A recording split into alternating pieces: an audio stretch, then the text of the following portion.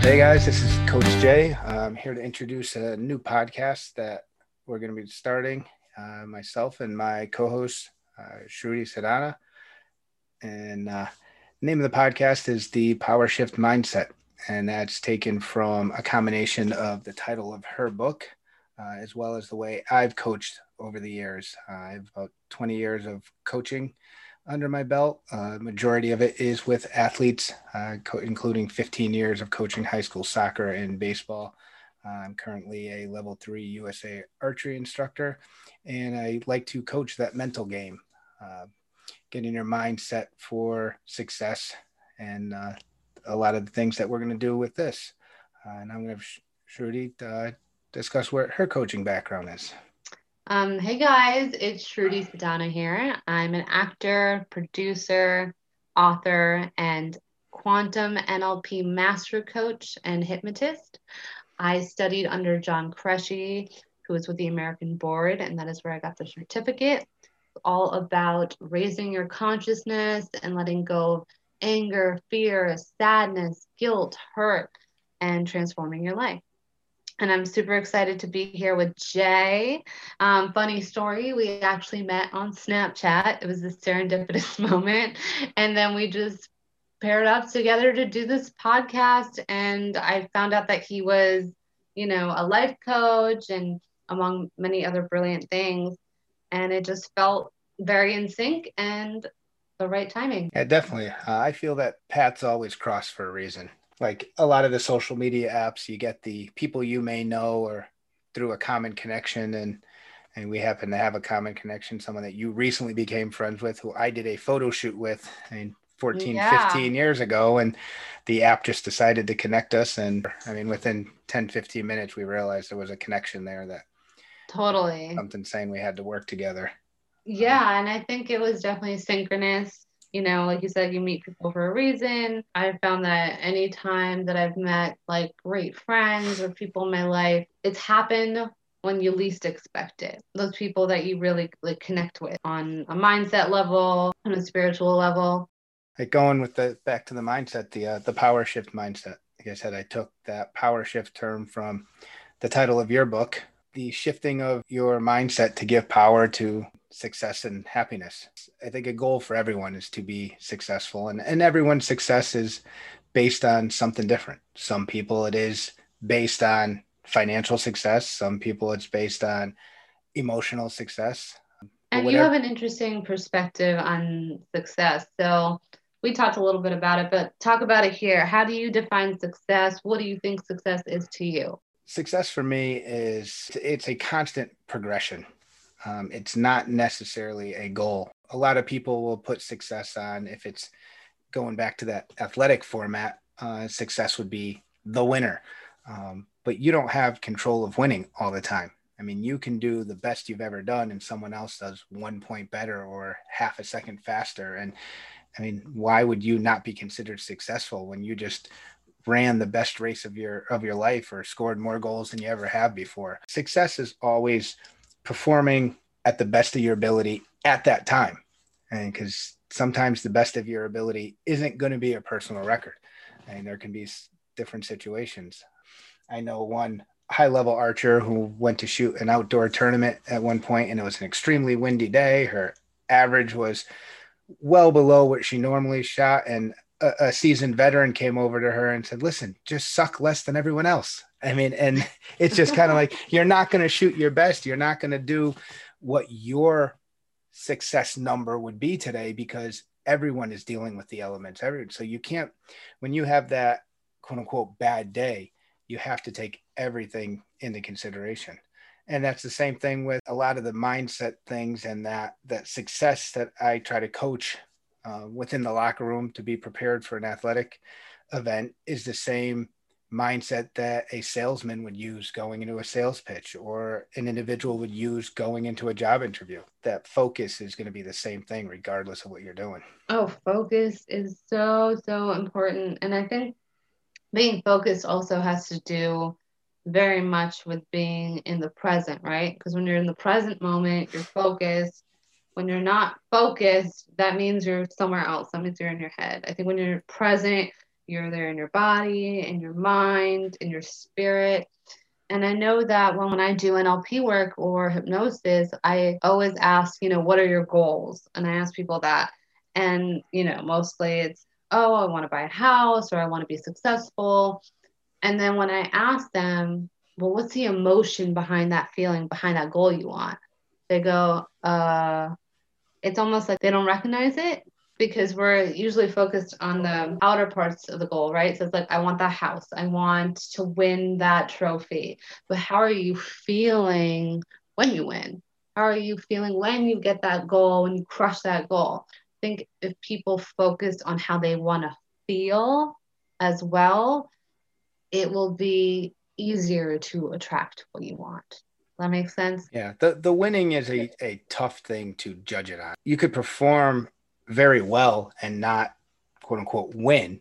You can have a bad day and you can win. I mean, there were times coaching the high school team where I was more happy with them after a loss than I was with their performance during a win. With the soccer team, we were usually at the top of the league.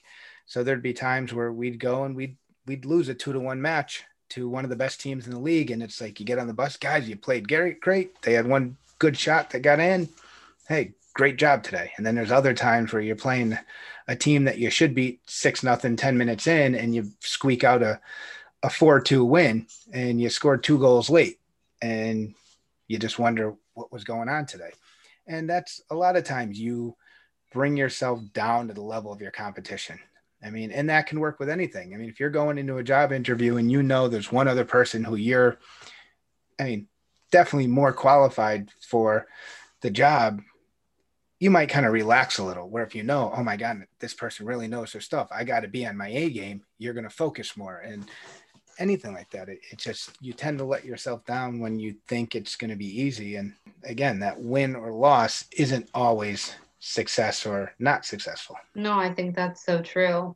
And I want to ask you, when you won your first, let's talk about your first sporting game that you ever felt that you were successful with and how you felt. And I remember a lot of different games that I played when I was younger. A majority of it was baseball. I didn't really start soccer until high school. I would definitely say my senior year is when I got my starting position on the soccer team. That was definitely a point where the work paid off. I felt I was successful there. One recent one was my best score shooting the National Field Archery Association target. It's a 300 round. My best score ever was a 288. And last year when I went to nationals on day one, I shot a 295, and which is 7 points above my personal record. And most people, and I'm a competitive amateur. I'm not a pro shooter. I'm not someone that travels the country and goes to every major event, but I'm competitive within my state, shoot regionals and some national events. So I'm not practicing hours and hours a day like these other people. So most people in my category usually don't perform at a big event at their average. Usually it drops off because of the pressure or the tension or just the atmosphere is so much bigger. And I shot well above where I've ever shot. And then I followed it up the next day with a 293, I believe it was. In the end, I finished 5 points off the podium in 4th place to 3 guys that after the first round of Olympic qualifying were in the top 16. I was right there through 2 days with some of the best shooters in the country. How could, as much as I was a little disappointed that I didn't hit the podium, I mean, how could I ever look at that and say I wasn't successful? Well, now, that's such a memorable experience to have, right? Well, now if I take those numbers and go back 2 years to my first time going to nationals, the numbers last year put me in 2nd place 2 years ago. So there's the difference. That's of huge. Success versus winning. I mean, on 1 year, my numbers put me in 2nd place. The next year, my numbers put me in 4th place. So how? But what was the feeling? What was that feeling that you remember feeling? I just felt great on how I shot. I couldn't be disappointed. I mean, there might have been 1 or 2 shots where it's like, geez, if I got that back. But the way that target's set up, I mean, if I moved it an inch towards center, we're only talking 1 point. It's not like the World Archery target or the Vegas target where every half inch is a point, where it might have been a 2-point swing or a 3-point swing. I know if that shot was just a little better, I'm only picking up a point, and I had to find 5 of them to get there, or hope the other guy loses them. But I definitely felt good with the way I shot. And I mean, even I had people when I came back to Connecticut that followed the scores online, congratulating me on how I shot. It's definitely a good feeling. I wanted to tell you about one of our sponsors, Simon Says Farms. Check out their line of all-natural health and wellness products. This includes goat milk, soaps, lotions, and lip balm, all handmade on their farm in Connecticut. Check out SimonSaysFarms.com for their full line of products. If you're counting macros and love some sweet heat, make sure to add a bottle of all-natural swanky sauce to your shopping cart. Don't forget to check out the Black Friday specials. SimonSaysFarms.com. What's the next goal you have for like the next year? What's your next goal for the next year? The next goal is hopefully things get back to normal. We actually have tournaments. I mean, there was nothing really this year. That same tournament we were supposed to go to Louisville, Kentucky back in March. And obviously, like many other events throughout the country and even the world, that got canceled. So that event is happening in December, unfortunately in a different format. Instead of getting 3,000 archers in one building, it's going to be split up around the country. So we will get to shoot that event this year. Again, without practicing as much because there hasn't been many events to practice for, and just the atmosphere. I mean, it's, I don't know if you've ever run a 5K. If you go to, if you go to a local race and you have 100 runners, all right, there's 100 runners. And then you run the Manchester Road Race in Connecticut on Thanksgiving Day with 15,000 runners. You can't help but get psyched up. So same type of thing. We go to a local shoot where you have 10 people on the line, or you go to nationals where the shooting line is literally 300 people wide. It definitely does add atmosphere to it and just the excitement to it. But definitely just looking to shoot well. I get tossed up between being my own shooter and then also being not only a coach, but a dad and watching my kids and hoping that they perform well. Yeah, that's rewarding as a father and having that relationship like with your son or your daughters. Yep. Just, being involved in their events and doing them together. Right, definitely. Yeah, that's something that I've talked about with other coaches. When you're coaching your own child, the balance between being coach or being dad or coach and mom. And when your child does struggle, who walks up to the child? Do I walk up as coach or do I walk up as dad? For my older son, between the two. Yeah, for my older son, he needs more coach to kick him back into shape and wake him up. My younger son, the needle probably leans a little more towards dad. He still does need coach to point out what he's doing, but sometimes he needs a little more comforting where the other one needs just a smack behind the head to wake him up and get him back on track. Just a little bit. Yeah. What do you think that, parents could be doing with their kids during this time? With COVID, now it's getting a little worse. Everyone's under lockdown or probably going to be. So what activities could they be doing together? Like, these sporting events or outdoor activities? I think where you interact, we discussed it, actually put a post on my coaching page, just how this has been a great year.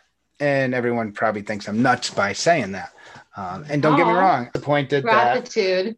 I'm disappointed we didn't have a real vacation. I'm disappointed that internationals we didn't end up going to that. I can't visit family because they're out of state and the restricted states as far as traveling and quarantine and stuff like that. But with all those activities canceled, we're having more sit down family work because usually we're on the run and dinner is usually, a cold slice of pizza left over from the night before, eating it in the car.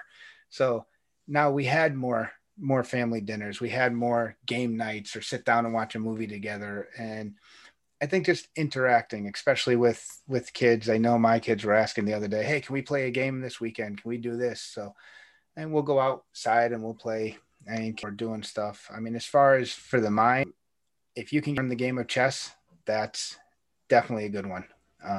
Even if they don't play it well, it makes them think. Just think with how this way you can learn anything to get kids to think. So Something. you definitely feel like you've gotten closer to your kids and your wife during this time, COVID happening and being quarantined. You would say that relationship with your family is like you've become even closer than before.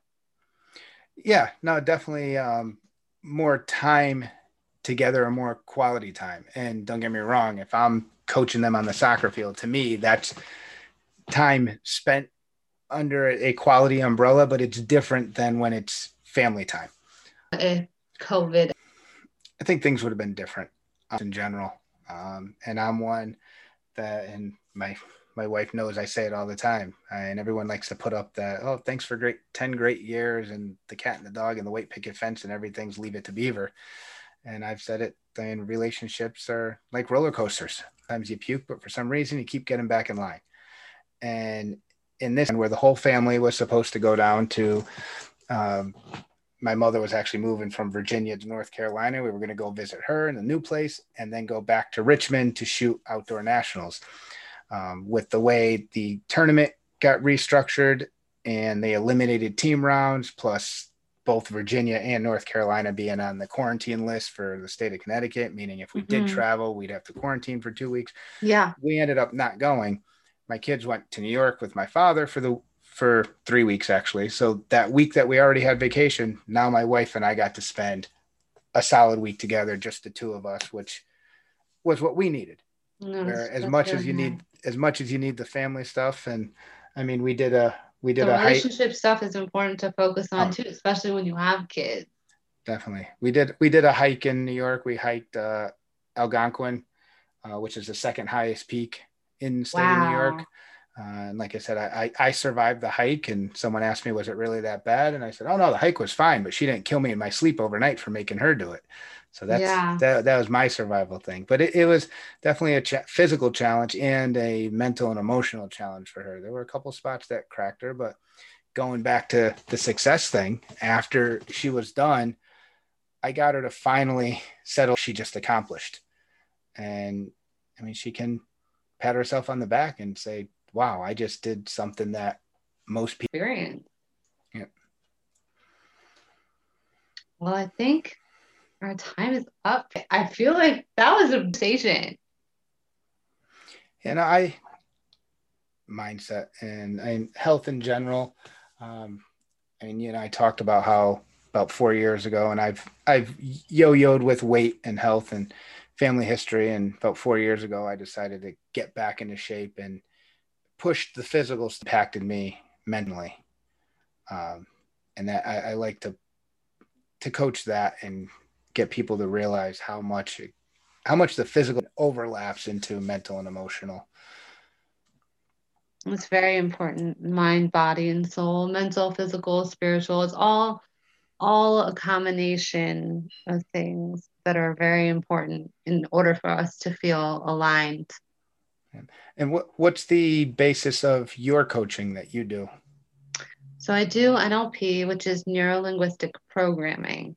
And we have a timeline technique where we take people back to a time in their life where they experienced trauma, and every single person has it.